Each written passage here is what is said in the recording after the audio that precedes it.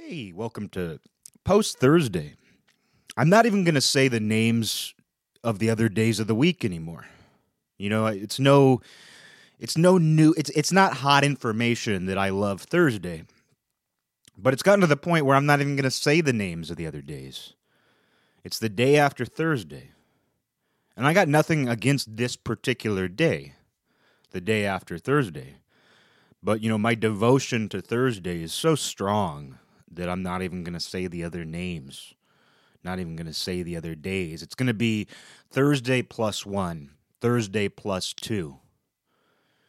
Each day of the week. And maybe it should be minus. Maybe it should be Thursday minus 1. Maybe it should be a sort of a reverse. I should refer to the days of the week in reverse order by subtracting a day from Thursday. It's like trying to read a Roman numeral clock. You got to think about it. You can't just look up and know exactly what it's trying to tell you. I don't even know what that clock's trying to tell me. I got to think about what X and I mean when they're together. I got to think about what he means when he says Thursday minus 1, Thursday minus 5.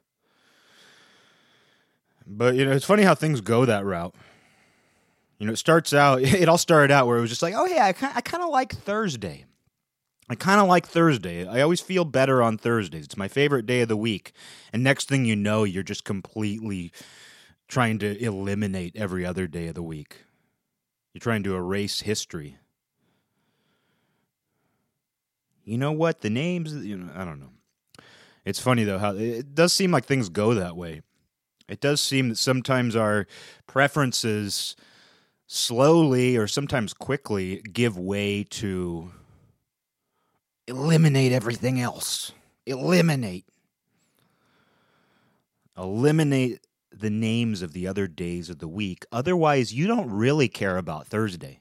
You don't really care about Thursdays if you're willing to use the names of the other days of the week. You don't really care about Thursday. And in fact, we find blasphemy in anything we can. Finding blasphemy in anything we can. The reason I wanted to do today's episode, though, is, this show, I've talked a lot about Ted Kaczynski.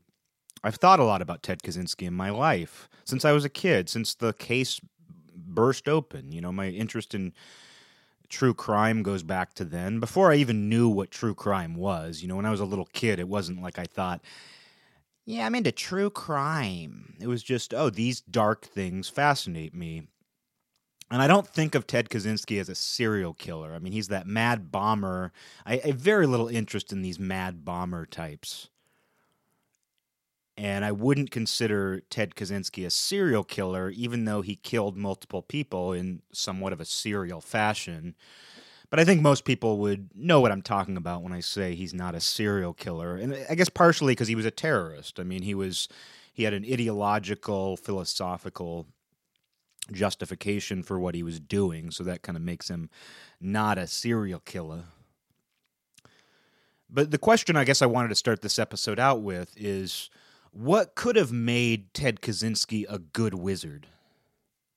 What would have had to have happened to make Ted Kaczynski a noble, good wizard, a white wizard, rather than a black mage? What could have made him a sage? Not to get poetic about this. What could have made Ted Kaczynski a white wizard rather than a black mage? What could have made him a sage in this day and age? Ted Kaczynski slam poetry. We'll get there. Like Michael Corleone says to his father when his father's like, I wish that you would have become a senator. And Michael's like, we'll get there someday, Pop. We'll get there someday. We'll get to Ted Kaczynski slam poetry someday. And hopefully that someday is a Thursday. Back to the poetry. Hopefully that someday is a Thursday. Thursday-oriented poetry.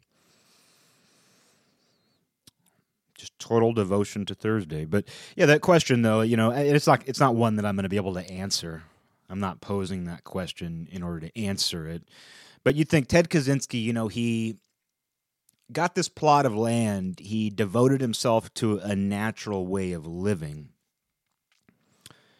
And he was focused on knowledge. And, speaking of elimination, eliminating those. Hey, Batty, how about you don't bark out that window right now? But he was trying to eliminate, modernity from his life because he saw it as poisonous and unhealthy. And I think many of us feel that way about it, even though we don't necessarily remove ourselves to log cabins. I think many of us,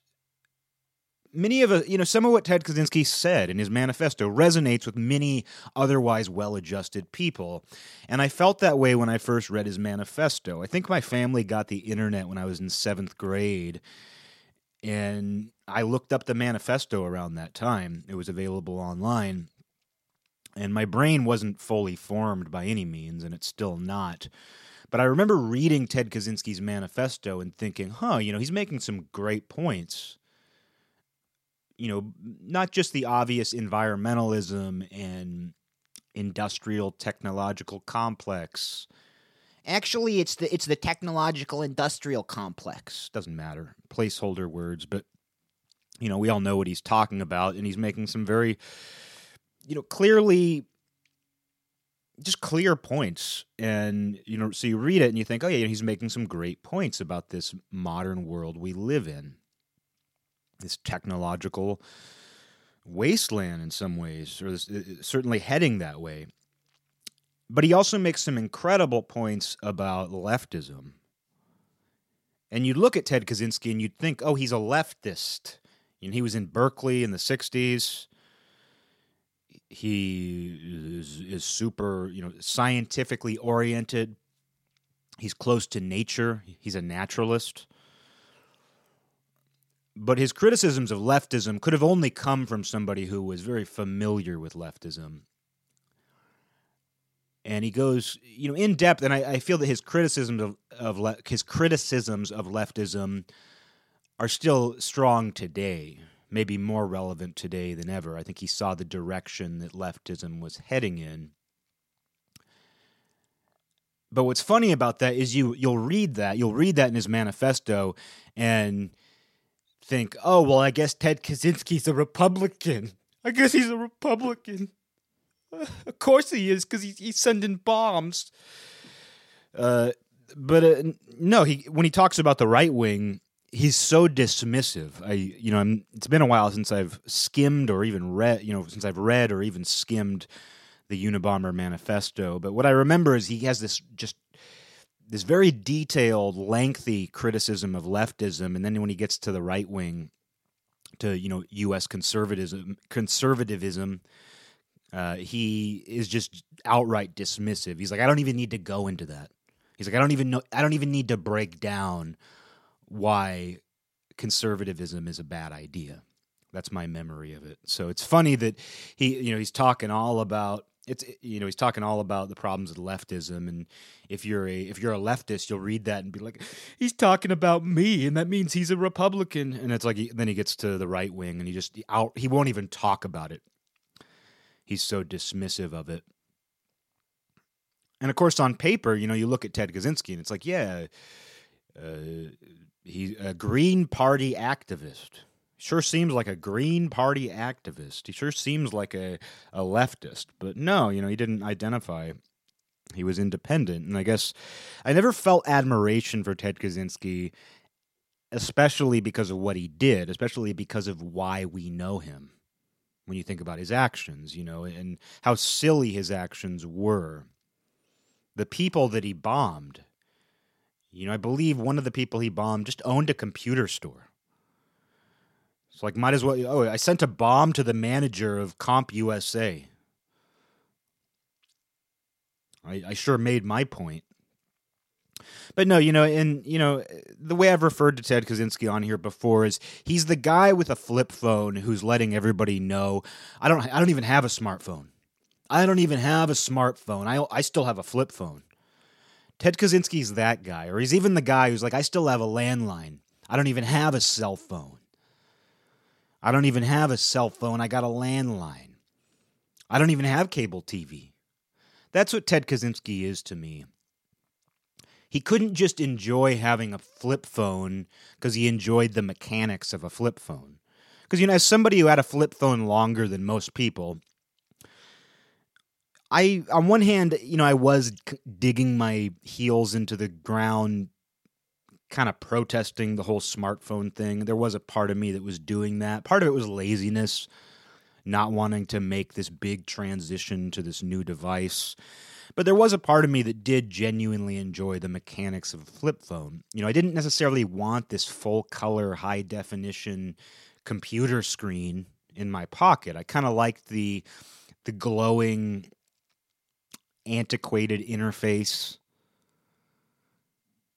I liked the mechanics of feeling the buttons when you type in a phone number, you text. That sort of esoteric way of texting where you have to hit each button multiple times to get the right letter because each number on the dial pad corresponds to several letters that can only be used by hitting it a certain number of times. I sort of liked that. Even though it was inconvenient, I liked the feel of it. I also liked the idea of flipping it open. I liked the feel of that. And the idea of it as well, because it's almost like I have to open this to access it. It's not just there. It's not just a screen staring at me all the time. I have to flip it open. I have to open it. There's a level of deliberation to it. But no, Ted Kaczynski is the guy who didn't just enjoy his flip phone because he enjoyed flip phones. It was this act of protest. He couldn't just go live in his cabin because he enjoyed cabins and nature. He couldn't just embrace this close relationship to the earth. He had to live with this. He was obsessed with the urban, developed, technological, industrial world. He was probably more obsessed with it than anybody else you know. Ted Kaczynski was more consumed with technology than, Mark Zuckerberg. Because it led to him. I mean, Mark Zuck, whatever the fuck his name is, he can walk away anytime he wants. Even though he probably won't, he can walk away from it. And that's the funny thing you see about these tech czars.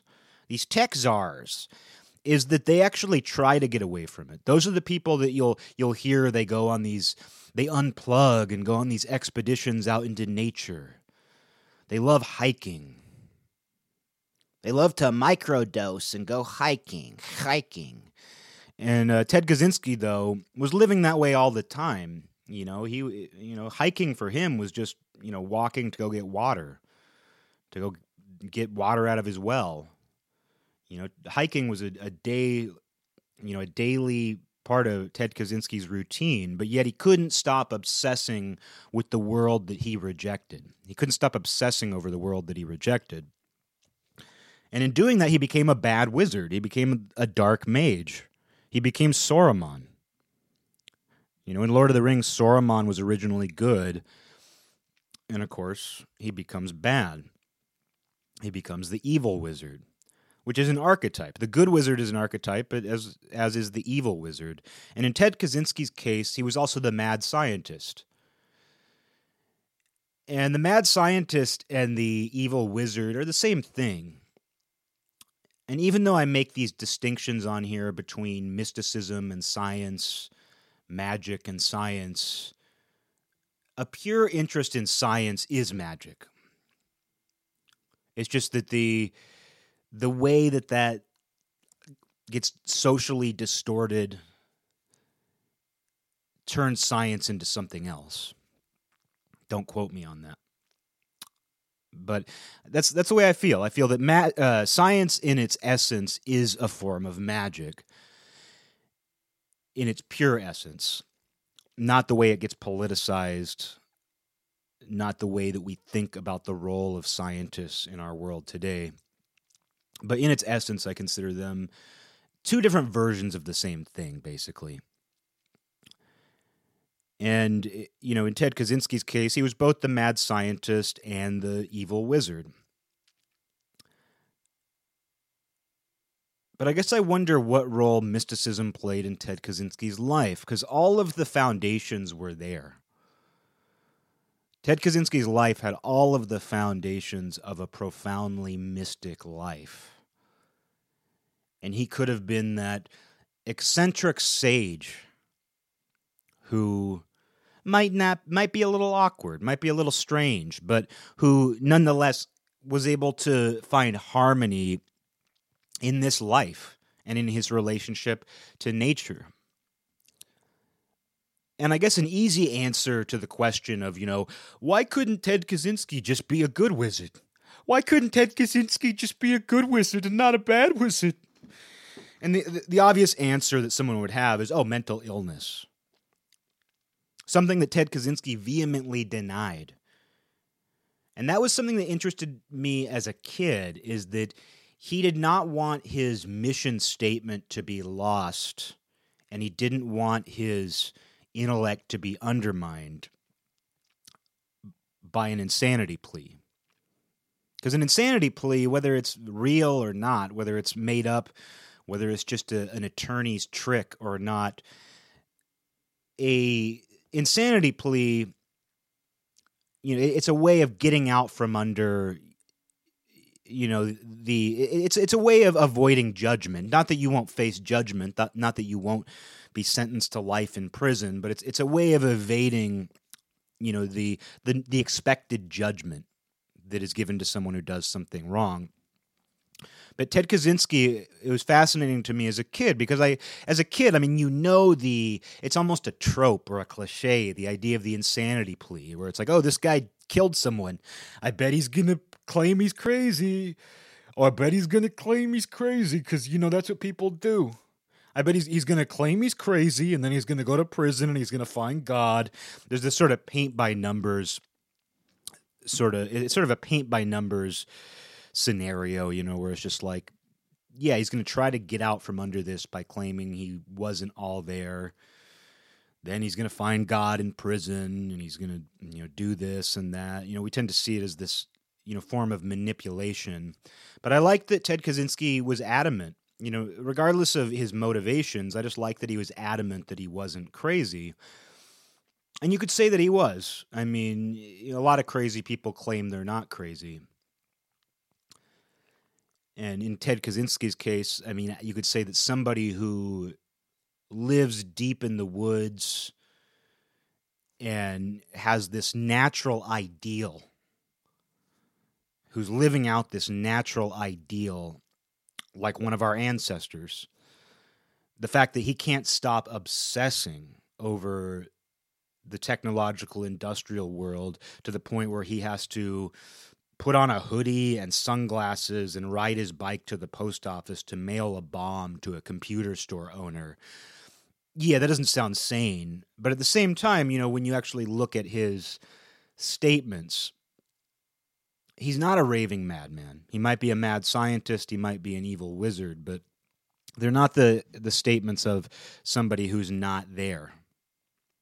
There's actually a great deal of clarity in some of what he said, including since his arrest. I had read a book about Timothy McVeigh many years ago, and at the end of the book, they included a letter from Ted Kaczynski, who had a small amount of interaction with Timothy McVeigh in Supermax prison.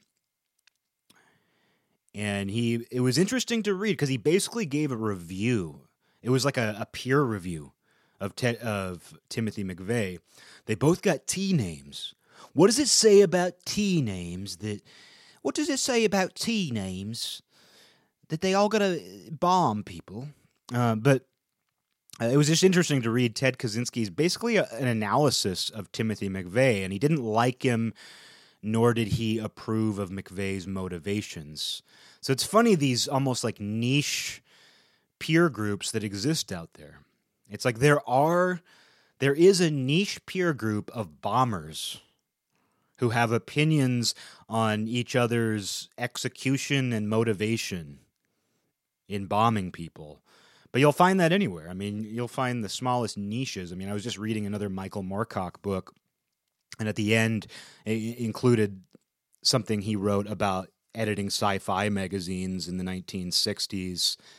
And that's a whole world. You know, of course, sci-fi authors, especially obscure ones who are writing short stories for for struggling sci-fi magazines, of course, they're going to have very specific taste and opinions, but it's still always interesting to me when you get a glimpse into some very obscure peer group and you realize, oh yeah, everybody has some micro peer group that you would never expect, and they have, you know, they're able to look in, they're able to have, I don't know, I mean, they analyze each other, they have opinions, because that's their world. And it was just funny to read Ted Kaczynski's analysis of Timothy McVeigh. But the point is that it showed a great deal of clarity. Just his ability to give his read on Timothy McVeigh. It was almost academic. It was sound, you know? So I believe that he wasn't mentally ill, at least in the sense that we think of it. Like, he wasn't a delusional schizophrenic. The reasons why he was sending out those bombs and, you know, whatever his motivations were, they weren't delusions, I guess is how I would put it.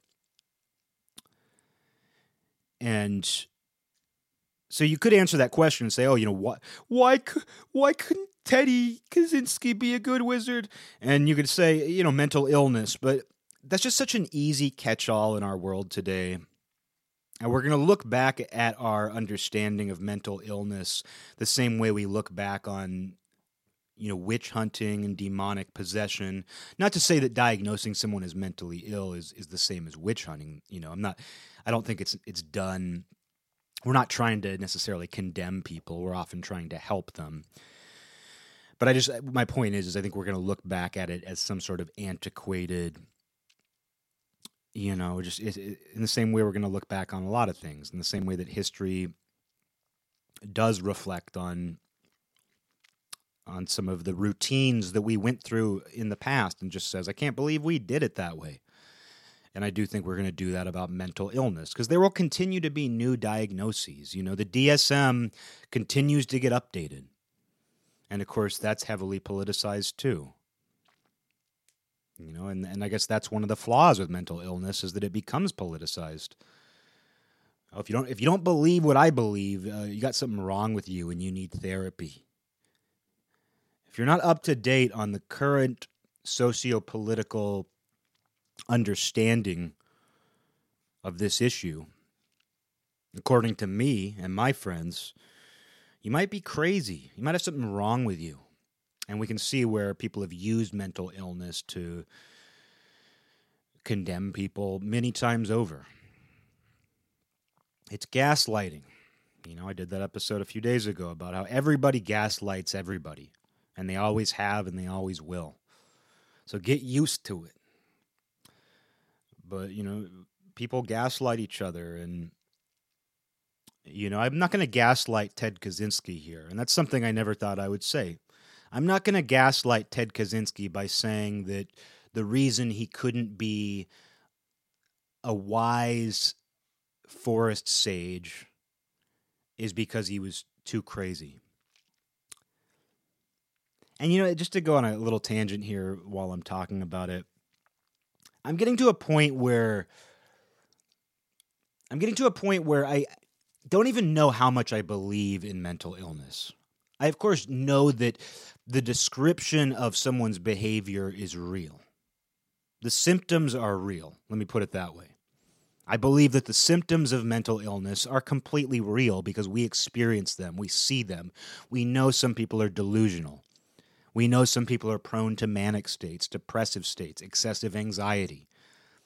That stuff happens, but we're very attached to the terminology. We're very attached to the diagnosis. We are very attached to the treatment. And it does evolve. It does change. But we're living in a time where we are religious about those things, in the same way that we are religious about science. this thing that many people think isn't religious at all. Oh, science, it's the antidote. Science is the antidote to religion. And it's like, well, it's become a new religion. You know, the people have become religious about science. It's not that science is inherently religious. It's that people have become religious about it, and they won't budge, and they worship at the altar of it. People have busts of scientists in their home, paintings of Einstein, photos of Einstein on the walls of your school. You know, it's like it has its icons. And many of them are deserved. These are people who did impressive things. These are magicians in their own right, to go back to that. But we are very attached to this idea of mental illness as we currently understand it. And I would say we are religious about it. In the same way that we were religious about demonic possession and the idea of being afflicted with some sort of evil spirit, because that was what we understood at the time. And when I talk about mental illness, you know, which I do talk about, and I'm willing to use the language and words of that, you know, I'm willing to use the current language and ideas that psychology is. I don't know. I'm losing my words here. I'm willing to use the words as I lose my words. But I have a certain trust in psychology, and I'm interested in psychology. But it's just one way of deciphering something that is infinitely complex that I don't think we will ever truly understand. And in the same way that spirituality is that too, or spiritual practice, not necessarily the spirit itself, but the spiritual practice, the way that we try to interpret the spiritual components of our existence. You know, they're very similar to me. It's very similar to psychology, you know, where it's how we interpret it, but it's not necessarily the thing. It's actually not the thing. And so I don't want to get too attached to the idea of just being like, oh, mental illness is the answer.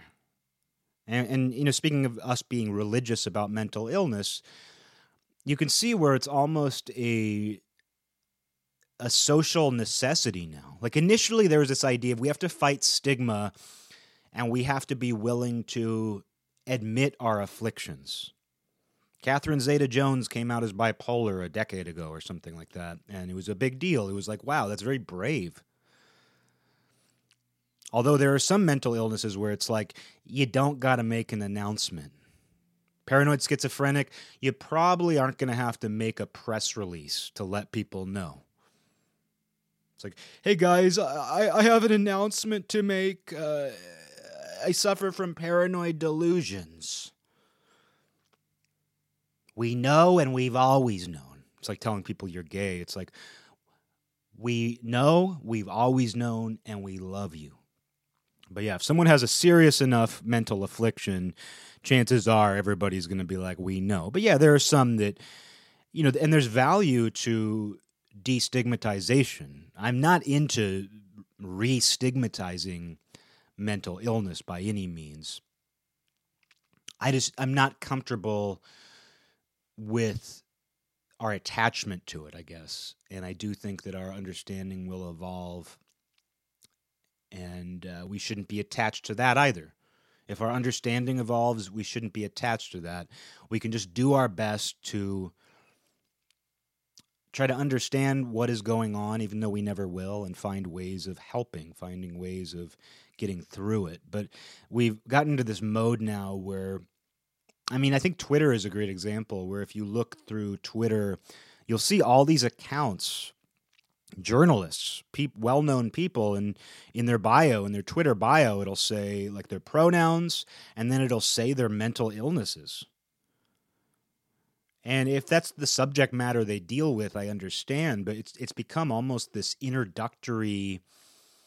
It's almost become like a part of your introduction now, like your real day-to-day life introduction, where it used to be you'd meet somebody for the first time and say, hey, what do you do? Hey, my name's Daniel. I'm a carpenter. What's your name and what do you do? You know, and you'd say, oh, I'm I'm an engineer. I'm an engineer. My name is Michael, and I'm an engineer. Now it's, my name's Michael, and I have bipolar disorder. Now it's almost like our introductions to people are that. And I know I'm exaggerating, but I think in certain circles it is this way. And people I know in real life, I know I just used Twitter as an example, but people I know in real life have these social identities that are based partly around mental affliction. And when part of your social identity is based around that, you don't really have the incentive to move past it, which is why we need exorcisms again, which is why we need to exorcise demons again. But people they become attached, and you think about attachment. All of the things that we become attached to, especially related to our ego and our identity. And, when mental illness becomes a form of social currency, that's very dangerous. It's one thing to be open about your issues. It's one thing to want to destigmatize mental illness. It's another to become so attached to the idea of your mental illness that you can't move past it, and you actually reinforce it. And maybe even invent it, because that goes on too. I think that's part of this whole thing that I'm talking about, is there are people who are inventing afflictions. They are inventing illness. I mean, people do it with physical illness. They'll pretend to be sick for attention, so of course they're going to do it with mental illness. In fact, it's even easier with mental illness. It's even easier because nobody can see it. And you can perform if you want. You can perform it out. Just something to consider, just something to consider in this world today when you find yourself just attached to these current placeholder words and ideas. Because it's not just the words themselves that are placeholders.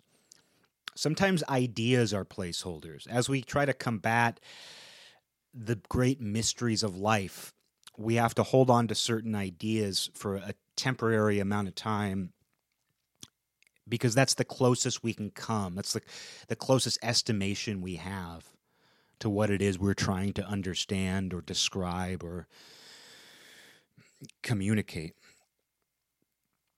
So long story short, I don't know that it's easy enough. I don't know that it's a simple enough answer to say, oh, Ted Kaczynski, he was crazy, because he says he wasn't. And even though his behavior was certainly maddening, and it was, a textbook example of what I would call good old-fashioned madness, I don't think we can look at him and necessarily just say that what turned him into an evil wizard and a mad scientist was something as simple as mental illness. And it reminds me of a Sopranos quote where Uncle Junior develops dementia, and he starts repeating the same criticisms of his nephew Tony. I believe it's, you never had the makings of a varsity athlete. Uncle Junior keeps saying that. You never had the makings of a varsity athlete. And he says that to him multiple times, and there's a scene, and I thought this was a very poignant scene, where Tony's like, I understand that you have dementia, but why can't you say nice things? Why can't you repeat nice things? And that can happen with dementia, where someone becomes really mean and crotchety. And some of that mean old man archetype, I think sometimes that can be a symptom of dementia. It's like, it's the same thing that happens to people with CTE, where you don't hear about people with CTE and brain damage from professional wrestling or football or boxing. You don't often hear about it as a good thing. Like, oh, he has brain damage. Part of his brain isn't functioning like normal, but he's giving away all of his money. He's doing things that are counterintuitive to his own survival, like he's giving away all of his money and food, and he's giving out compliments left and right. You don't hear about that. You hear about Chris Benoit killing his entire family in some sort of weird CTE-induced psychosis. You hear about that football player killing his girlfriend and then himself. You hear about Junior Seau killing himself. You hear about stuff like that when it comes to CTE. And with dementia, you'll often hear those stories about a parent or a grandparent just kind of snapping at everyone and repeating nasty remarks. And that's what The Sopranos was showing. It's like Uncle Junior, who was already an asshole pre-dementia. He's just making the same criticism of Tony over and over again. And Tony asks, why can't it be something nice? That's what I don't understand. And it gets personal for me because my mom, I saw her developing dementia. She was, 71 years old when she died last December. But the last few years I had started to notice, she was a very outgoing person, so she talked a lot, but I was starting to notice what I felt were the early signs of dementia, and her grandma had it, some older relatives of hers had it, and I believe she would have developed dementia in the I don't know how soon, I don't know what the time frame is for developing dementia, but I was noticing a lot more repetition and her not realizing that she was repeating herself, and it caused me to get very frustrated. Even though I knew what was potentially happening, part of that frustration is not denial, but the sort of like, I don't want this to be dementia, so I'd rather be annoyed that someone's repeating themselves than think of this as dementia. But it's a very common experience with children of senior citizen parents, where even if it's dementia, you still get mad because it's frustrating, it's stressful. And so it didn't get severe. My mom passed away before, she was still all there mentally, but with the level of repetition that was increasing and stuff, it was, I'm almost certain she was developing dementia. But what's amazing about that is the things that she repeated, they were nice things. She was a very kind, sweet soul. And so what's funny is that the things that she was repeating often were generally pleasant and nice. And so Tony Soprano's question, it's too bad he didn't know my mom. It's too bad he had Uncle Junior in his life and not Pam Stonefelt, because Pam Stonefelt, if it was dementia that she was developing, we'll never know. And that's a nice mystery. We'll never know if she would have actually developed dementia. That's a question that doesn't need to be answered. But, it seemed like she was, if she did have some form of early onset dementia or something like that, she was repeating nice things. And that can be annoying too, to be totally honest. It's like I struggle a lot with repetition. When something is repeated to me often, even though I repeat myself constantly, even though I am the number one culprit of this, and if you listen to this show, you know that. But still, it's like I do have problems with people repeating themselves, and it probably is me projecting my own criticism onto other people. That probably is a great case of projection, where like I fear repeating myself, and I know that I do it, therefore I don't like it in other people too.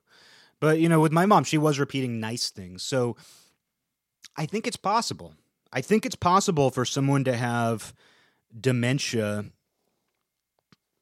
positive dementia, like kind dementia. I think that's possible if a person's soul is pure enough. Uncle Junior on The Sopranos, he was a nasty old mafia boss who killed people. And like I said, pre-dementia, he was a nasty guy. So it's unsurprising that his dementia would produce nastiness. But I have heard of people who are nice people developing kind of snapping, and I have heard of sort of a hostile dementia even among elderly people who were very nice and are very nice souls, but I guess the little glimpse I think that I had of it with my mom was at least positive, at least kind-hearted. So it is possible. And I mean, I think that people with all kinds of mental afflictions, I think that they can be nice. I think we don't often see that, but it does exist. And it can be hard to trust it when we do see it. I think that's the other thing, too, is when it's like somebody in a manic state, where if you know somebody who's manic depressive or bipolar, when they're in a manic state, they can shower you with attention and praise and compliments. They just, if nothing else, just a blitz of energy. And they want to involve you. They have all these ideas. But you don't trust it, and it makes you really uncomfortable, even though it's positive, even though a bipolar person who's in a manic state, even though it's often positive, especially if you know their patterns, it makes you uncomfortable because it's not stable, it's not sustainable, and that on the other side of that, that the other shoe that can and will drop can be very dark and nasty. And even when they're in that manic state, if you don't go along with their big plan, they can snap at you in just a second. But I don't know. It's an interesting thing that I think about sometimes, whether your mental afflictions, which by their very definition are pain and suffering. That's what an affliction is. It's something that causes pain and suffering. But whether, so-called mental illness, I mean, let's get really archaic about it. Let's say, can demonic possession be positive? Can someone who's possessed by a demon be a source of good? I don't know. Was Ted Kaczynski possessed by a demon? That might be an easier way to think of him. That might be an easier way to think of him as the evil wizard, as Saruman. I mean, we know he was self-righteous. We know that self-righteousness played a large role, that the ends justified the means, even though the ends were pathetic, even though the targets that he chose were pathetic. Not them, not that the victims were pathetic, but the choices. The people that he chose weren't people that are going to I'm going to bomb this computer salesman, and you know what? And we're going to go back to the Stone Age. I'm going to kill this one computer salesman, and everybody's going to start using flip phones again. It's that sort of thing where it's like, it might be easier to explain that as almost a form of demonic possession, except for the fact that it was, Ted Kaczynski was an intellectual. He is an intellectual. I believe he's still alive. But he is an archetype, and I want to go back to that, where I have a tendency to think of Ted Kaczynski as older than he was. He had a beard, he had gray hair, he was an older man, but I have a tendency to imagine him even older than he was, and I have a tendency to visualize him as more of a medieval sage than he actually was. But it's funny how when people look that part, they often play that part. There's a guy I love, John Butler, and he talks about spirituality, meditation. He hangs out in churches, talks a lot about God. I'd consider him, I don't know that he would consider himself this, but I would consider him Gnostic. And it just has a very simple but profound view of what this whole phenomenon is. And he looks the part. He's an ancient Brit. He's a British man with a long white beard, with his breeches pulled up past his belly button. He lays in cow pastures, just staring at the sky. He sounds exactly like you'd want an old white-bearded sage to sound. He has a quiet voice, a British accent. And I can't help but feel like he knows that. I can't help but feel like he knows that he is the archetypal as well as stereotypical old sage or wizard. And he's a force for good. He has YouTube videos, and he is a force for good. To me, he's almost what a Ted Kaczynski could have been. Because every archetype, Carl Jung, when he talked about archetypes, he talked about how they have a positive and a negative manifestation. They're like coins with two sides of the same coin. And that's a good way of thinking about archetypes, because it does seem like the root of them is often the same, but they could end up on one side or the other. And there's John Butler, who, he's close to nature. Even though he does these YouTube videos that somebody else produces for him, he doesn't know anything about technology. He has a great deal of wisdom to offer, and I think he understands that standing in front of a camera is helpful. And he's not an egotistical person, whereas you look at Ted Kaczynski and it's all ego. It is all ego, because he wouldn't have done the things he did if he hadn't been completely consumed by ego. And his writings are egotistical, even though there's a lot of insight into him, because it's not like ego means that you suddenly... Being egotistical doesn't mean that everything you say is nonsense and nobody should listen. There's a lot of egotistical people, who have a lot to offer. And, Ted Kaczynski's writings have a lot to offer, even though his actions don't. And maybe that goes back to that idea that I've tried to harp on, of the idea of where you can disagree with somebody, but still maybe take something from them. But you don't have to take the whole of them. You don't have to look at Ted Kaczynski and say, oh, well, I guess I agree with a couple points in his manifesto. I agree with a couple of points in Ted Kaczynski's manifesto. Therefore, I have to agree with everything he ever did and consider him a hero. No, you don't. You can look at Ted Kaczynski and say, hey, I might agree with some of the points he made. That doesn't mean I support his actions, and it doesn't mean I consider him a hero. And that's how I feel about it. But you can see where he did become this Saruman, a lonely Saruman. At least Saruman had, orcs and Uruk-hai to keep him company. Ted Kaczynski didn't even have that. And I like one thing I like, not to get into some Lord of the Rings analysis, which everybody wants to hear 47 minutes into an episode, but one thing I love about Lord of the Rings is that there are the two main bad guys, Saruman and Sauron. They have very similar names, which is confusing. And they're both, big bad guys in towers. But, with Sauron, he's, of course, abstracted. He's an eye. He's basically pure evil. He's the idea of evil. Whereas Saruman is a man afflicted with evil. Sauron, I guess, used to be... Sauron was a demigod who has become this eye at the top of a tower, basically pure energy, which is kind of how we think of evil. This invisible energy that sees all, and if you stare at it, it will afflict you. And that's how Sauron works. And Saruman, though, is a man or a wizard. I don't know if you consider wizards men.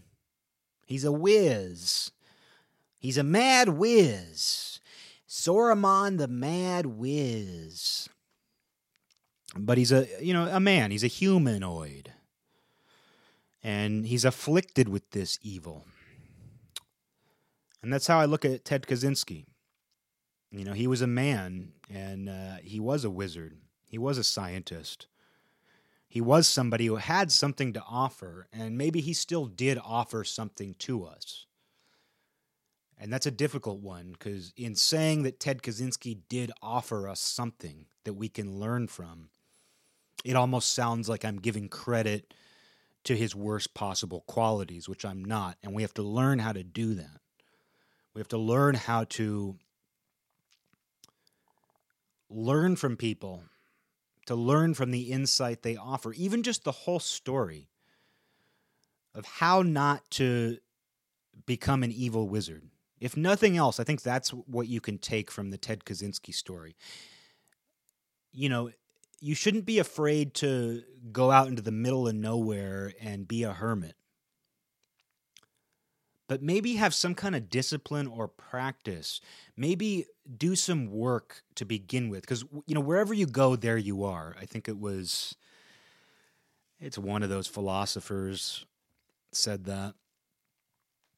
Wherever you go, there you are. And it's a good point, because it's like Ted Kaczynski tried to run away from the things that he hated about society. He tried to run away from this, this world of, he was surrounded by the self-righteousness of 1960s Berkeley. He didn't get along with his peers. And I think what's fascinating with him is he wasn't a damaged hippie.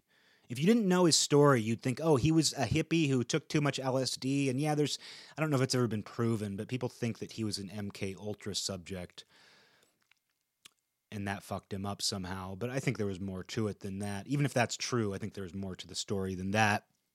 But with Ted Kaczynski, you'd almost think that he was a damaged hippie, almost like a different form of Charles Manson, who was not really a damaged hippie, but a mystic, a dangerous mystic, sort of an evil wizard too in some ways, who took advantage of the hippie movement. But you'd almost put Ted Kaczynski in that category, but he really wasn't. He never was a hippie that I know of. And I think a lot of his attitudes were a rejection of hippies while still having some of the same values, which is a close relationship to nature. But there's perversity to him too. And this was something I read as a kid that blew my mind as well, and that's that I guess they found a journal in his cabin, and of course he had a journal. But in his journal, he would talk about littering in the forest, and if I remember right, he got a thrill out of it. So there's still this need to rebel, even against a system that you see as pure, which is living in a wood cabin in nature, living off the land, being devoted to this earthly lifestyle. Even then, Ted Kaczynski felt this urge, this perverse urge to litter in the woods. And I should probably look that up again, but I did read that at one point, that they found that in his journal, that he got some kind of sick thrill out of occasionally littering in the woods. And does that undermine, everything? Does that undermine his entire philosophy? No. It just shows that in the same way that he got a perverse thrill over bombing people, and he couldn't stop obsessing over the world that he ran away from, he also couldn't stop the urge to rebel against his own beliefs and do the very thing that he was fighting against, which on the most basic level would be littering, throwing garbage, human garbage in the woods. I wonder what kind of garbage it was. I like to imagine like a Lay's potato chip bag, but I don't know what it was. I don't know if he documented that. I don't know if he described the litter that he left in the woods. But to get back to the wherever you go, there you are thing, it's like Ted Kaczynski didn't work out his kinks before he left society. He fled with hate in his heart, and that is what creates an evil wizard. And some people, though, I think there are other wizards and sages who manage to act out or live out the positive side of that wizard archetype, that sage archetype, who leave society with some sort of misgiving or discomfort or even hatred, and they manage to work it out. So it's not like if you run away from something in society and go to nature that you're definitely going to turn into an evil wizard. I don't think that's necessarily the case. We are complicated people and we have different backgrounds, different things, and maybe it is as simple as, some sort of mental disorder. I don't know. But, in Ted Kaczynski's case, like I said, I don't know that he had a mystical relationship to just life. I don't know that he cared about that. I should look that up. I should see what Ted Kaczynski's thoughts on mysticism were, or what his spiritual relationship to this whole phenomenon was. But I can look at the sages that I that I see as truly wise and well balanced. People like John Butler and countless others. I go with John Butler because I like his videos, and I see where they are mystics. They do have a deeply personal but also impersonal spiritual relationship with this whole thing. And I can't imagine a guy like that ever mailing bombs out. And so, mysticism, as much as people want to dismiss it, it does lube you up in a way that it does lube your soul up. And in doing so, minimize the amount of friction you have with your surroundings. And I guess, that's the last thing I'll say. I don't have any more insight into Ted Kaczynski. I don't have any more answers to the question of him. But I can see wherever you go, there you are. And he took something dark with him and obsessed over it. And we know who he is because of that. We only know who he is because he is a dark wizard. And we probably would have never heard of Ted Kaczynski if he hadn't done what he did. But maybe if he had figured it all out, if Ted Kaczynski had lubricated his soul with harmony, maybe we would be watching YouTube videos of him today. Maybe he would say, you know what, I don't love this technological world, but maybe I should just get a smartphone and offer some of my insight, some of what I've learned from living out here in the Montana wilderness. Maybe Ted Kaczynski would have realized that it's not the device, it's what you do with the device. It's also what you do with yourself. Maybe we would know who he was or is if he had been able to do that. But the only reason we know who he is because he did turn into an evil wizard. And that's okay too, because he's an example. He's a cautionary tale. That's what isolation can do to you if you don't have some sort of practice. If you can't find some sort of balance. If you're not seeking to harmonize. Despite all of the dissonance around us. You don't achieve harmony by trying to destroy the dissonance. You have to harmonize despite that dissonance. Maybe not even despite it. You just know that there is dissonance all around. But you continue on that path toward harmony, But speaking of mysticism, I'm going to, I would love to just end it there. It would have been a great moment for the music to kick in and a nice dramatic end. But I've been playing Final Fantasy IX the last couple nights. I downloaded it. And I want to bring this up because it's an example of it's an example to me of the sort of mundane mysticism. And I downloaded Final Fantasy IX, it's for the computer, and it's 20 years old, and I haven't played it for 20 years either. I played it once when it came out, and I don't remember much, if any of it. And I'm just at a point right now where I need a distraction. I don't play video games regularly, but I need that sort of immersion and distraction right now. I think you can use that to your benefit.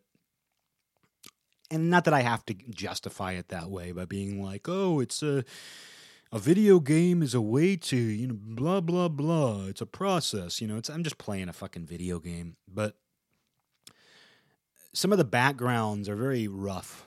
They're beautiful, but they're very pixelated and rough. And Squaresoft didn't do much to clean them up for this computer re-release. And so, being the world of magicians, living in this world of magicians, big and small, some fans created what they call a mod, which makes the background just utterly beautiful, stunningly beautiful. And so when I downloaded the game, I also downloaded the mod, and I was just spending the first night that I played the game a couple nights ago, I was just in awe of these backgrounds. I was like, this is just beautiful. I'm so happy to be running around these beautifully rendered jungles and temples and towns and castles and riding in airships. It's just stunning. And even after I, got ready for bed that night, I just kept thinking about those backgrounds and those visuals. And then I woke up the next morning and the game does these automatic updates. Except that this game in particular, it hadn't received an update for some long amount of time. But it just happened to update the night that I downloaded it. And this update made it so that this fan mod doesn't work. So it's back to these kind of, compared to this mod, the backgrounds are not very pretty. I mean, they are. They're pretty, but they're, it's like comparing great hamburgers. It's like comparing the best hamburger to a great hamburger, maybe. And I was upset, not angry, but I was disappointed. I was like, oh no. I had gotten used to these beautifully rendered, modded backgrounds. And sure enough, just when I got attached to playing the game that way, the company does a rare update that reverts it all, and the mod no longer works until the modders, I guess, fix it. And I thought, should I wait? Should I wait until the modders fix it again? Whenever that'll be, I don't know. And I was like, no, I have to play the game. I just have to play the game and enjoy the backgrounds the way they're meant to be, which are still beautiful in their own way. And I have to enjoy the game because, it's about playing the game right now and just getting into this video game. And it's funny, though, because to me, that's a mystical experience. It's the fact that the company decided to update the game the night that I started playing it, the night that I started getting just attached and immersed into these beautiful rendered, modded backgrounds. And the fact that the company released an update that made it so I couldn't see those backgrounds anymore. That to me is sort of a great example of the mundane, mystical experience. Where, no, I'm not going to get delusional about it and be like, the company, they forced that auto update because they knew that I had downloaded the game and was enjoying the fan modded backgrounds. They knew that I was doing that. It'd be very easy to get kind of conspiratorial. There's conspiratorial mysticism where you think the world is conspiring against you in even small ways like that. But that said, it does sort of give me this weird feeling where it's like, I already have this reservation about playing video games. And it seemed a little too perfect that there's this fan mod that makes the game even more beautiful in a way that I like. Because I don't even like I don't like modern graphics. So the idea that this thing gave the graphics a modern twist and it still greatly appealed to me, it seemed a little too perfect. And when things seem a little too perfect, the company will send out an auto update for the first time in months that reduces the perfection at the very least. And so to me, it's like, when you talk to someone about mysticism, it's like, yeah, there are some big mystical experiences that you can have, and they're a lot of fun, and they're profound, and they sometimes feel like they're lifting you off your feet. And then there are others where it's just like, oh, you can't enjoy the video game as much, but you have to try anyway. That, to me, is another form of mysticism. It's that form of mundane mysticism. But, it's fine. Because that's what I had to accept. I was like, I still want to play the game. I'm not going to mail a bomb to the company that makes the game because their update broke my mod. I'm not going to turn into an evil wizard about it. Because you can do that. As the whole Ted Kaczynski example shows, you can become that evil wizard about it. You can become an evil lizard about it, too. Any kind of evil thing you want to be, the world gives you opportunities for that. Sometimes in the form of the mundane, sometimes in the form of the mystic, sometimes in the form of the mundane and the mystic. But it's a post-Thursday world we're living in. What do you expect from a post-Thursday world? And I'm going to stay devoted to that. You're never going to hear, I'm going to use them right now for the sake of example, but you're not going to hear me use the words Friday, Saturday, Sunday, Monday, Tuesday, Wednesday.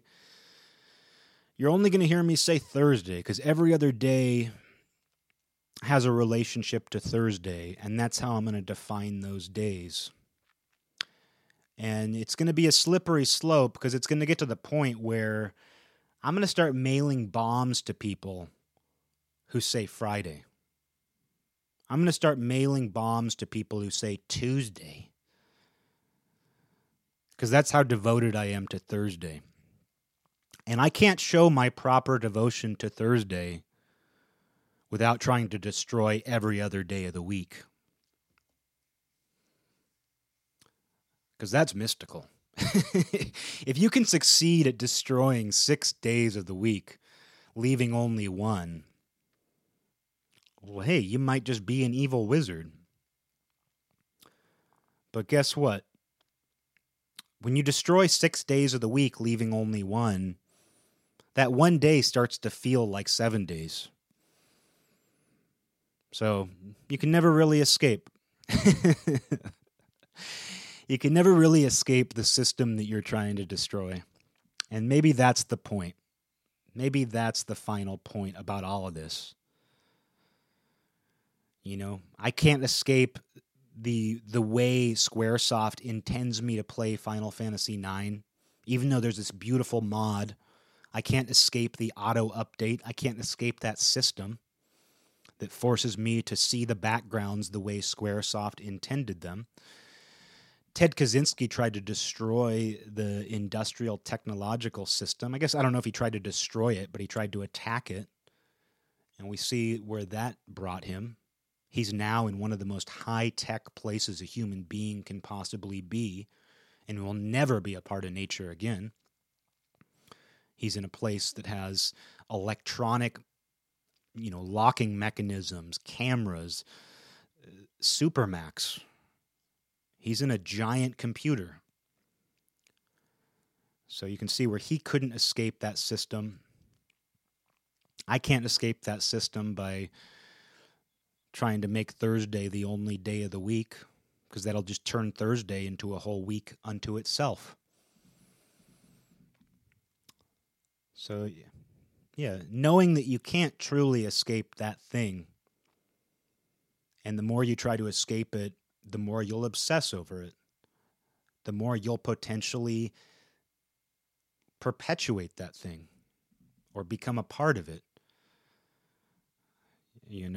Accepting that's part of the mystic process. Lubricate yourself, because that's acceptance, that's harmony. Don't try to escape, but go where you want to go.